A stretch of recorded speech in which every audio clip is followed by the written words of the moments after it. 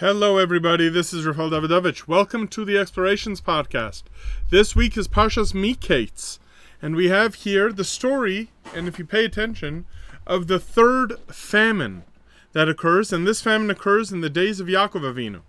If you've been following the plot line over here through Bereshis, we have had one famine in the Holy Land per generation.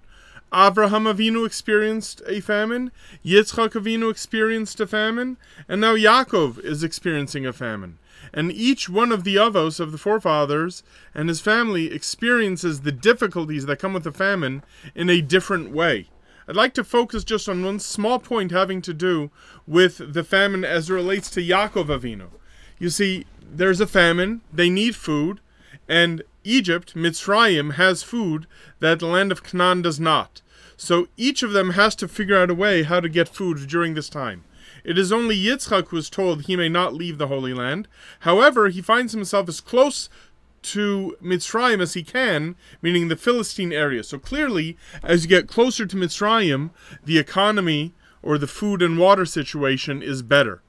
Here's the point with Yaakov Avinu that I think is important, which is that while Avram has his struggles dealing with Paro and with Mitzrayim, and Yitzchak has his struggles dealing with the people, Avimelech, who have the food, it is only Yaakov who is called upon, eventually, as we will see in next week's Parsha, to actually move to Mitzrayim, and not only that, move permanently, and not only that, but that moving to Mitzrayim has to involve all of this drama that the others did not involve, at least in terms of their family life.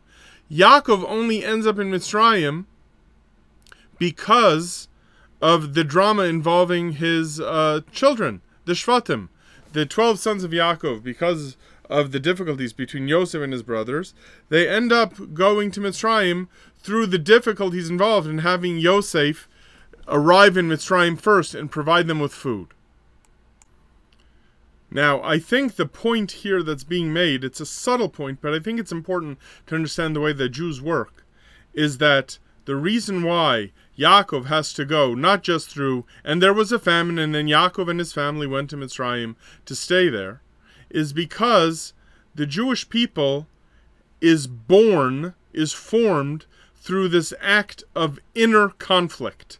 Even though we speak of Ahavas Yisrael, even though the Torah says, V'ahavta l'recha kamocha, the Jews have to have a love for one another, there is a tension that exists between or among the Jewish people, among the sons of Yaakov, that is what leads to a greater and more solid foundation. Sort of like this idea that exists in philosophy, of which I know very, very little, that you have the idea that there's a thesis, antithesis, and synthesis, which is that it's not just that there's a good idea, but you have one good idea, and it has to be fought and counterbalanced by an opposite idea until you come to the truth. So when the Jewish people were formatted as a single person, meaning Abraham, and then Yitzchak, and then Yaakov alone, that, of course, leads to growth. These were three great men. These were three Esanim, three giants. However, for the Jewish people to be formed as a nation, it has to come from conflict, which is why the descent to Mitzrayim had to happen specifically through this act of conflict, which would only be resolved when the Jewish people actually arrived in Mitzrayim.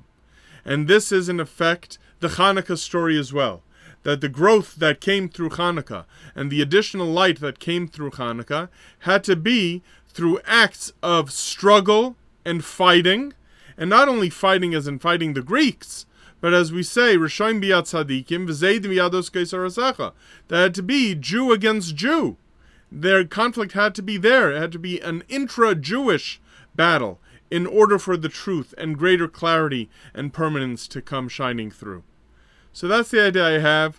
I still want to explore this idea, and I'll explore in the future myself, maybe with others who have any thoughts that you'd like to share.